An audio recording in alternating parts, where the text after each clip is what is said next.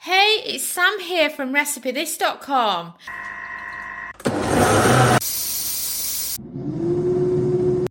And we've beeped. I wonder what we're cooking today using our kitchen gadgets. Today's kitchen gadget recipe is for one of my favourite recipes in the soup maker. And with it being steak season, I thought it was a great opportunity to share it with you. It is for peppercorn sauce. Because one of the great things about the soup makers is they make brilliant sauces. You know, people always are quite sarky with me when I put on Facebook, what's your favourite thing to cook in the soup maker? You'll always get plenty of comments like, soup? Like, come on, it's a soup maker, you make soup in it. And then, of course, the other people will be, normally it'll be the Americans because the soup maker hasn't really taken off in America. And they'll be like, you don't mean the soup maker, you mean the Instant Pot, don't you? And I'm like, no, there is a soup maker out there and it's very, very good.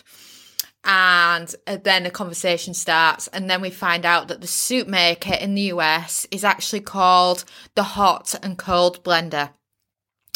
And it's a brilliant way of describing it, actually. I think it's much better than just calling it a soup maker because I'm talking about the Ninja model here, by the way. And the reason why I say it's such a good one is because Ninja's known for its great blenders first. And what they've done is they've taken a blender and they've added a saute, they've added a hot option, hence the hot and cold blender. And now not only is it just a cold blender now that does your smoothies, it's also hot so you can do soups, sauces, jams and all sorts in it. But honestly, I probably use my soup maker more for doing smoothies in it and making sauces in it than anything else. And I know that it's supposed to be a soup maker, but I just think it makes a brilliant sauce. For example, take cheese sauces.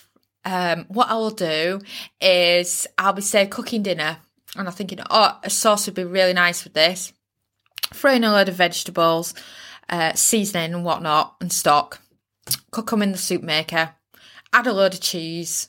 Blend again and I've got cheese sauce.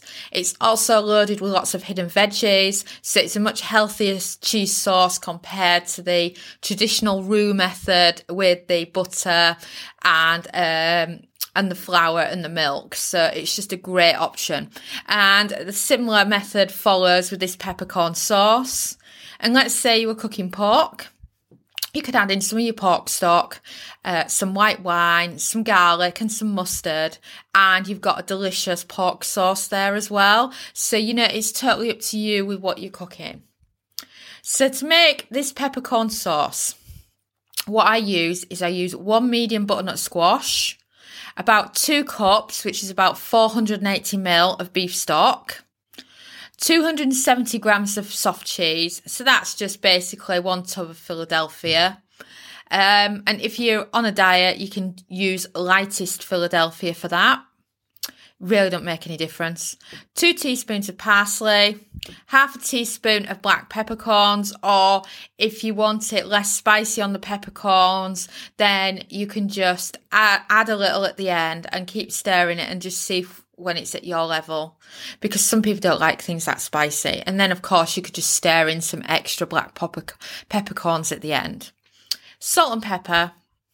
And then you can also include some red wine, and you can also include some leftover beef, because what you could do is you could just put literally this tiny little cube of beef in with everything else, and it adds such great flavour to your sauce.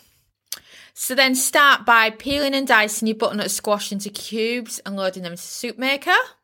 Or like I do, the way I cut a butternut squash and peel it is brilliant. It's genius. You've got to do this. It's, Dominic, can you do me a butternut squash, please?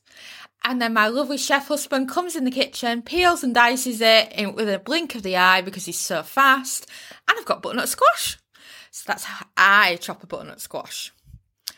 And then add everything but the cheese into the soup maker and press sauce and cook for 30 minutes.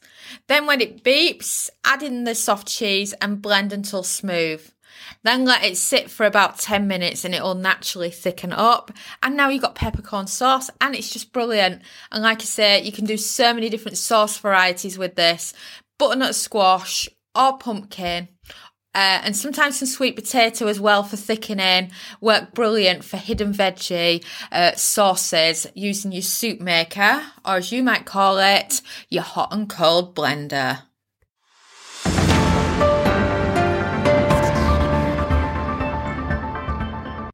Now do head over to recipethis.com and subscribe to our weekly newsletter, which you'll find on our homepage of our website, because once you get in, you will have access to this absolutely amazing microwave conversion chart for vegetables.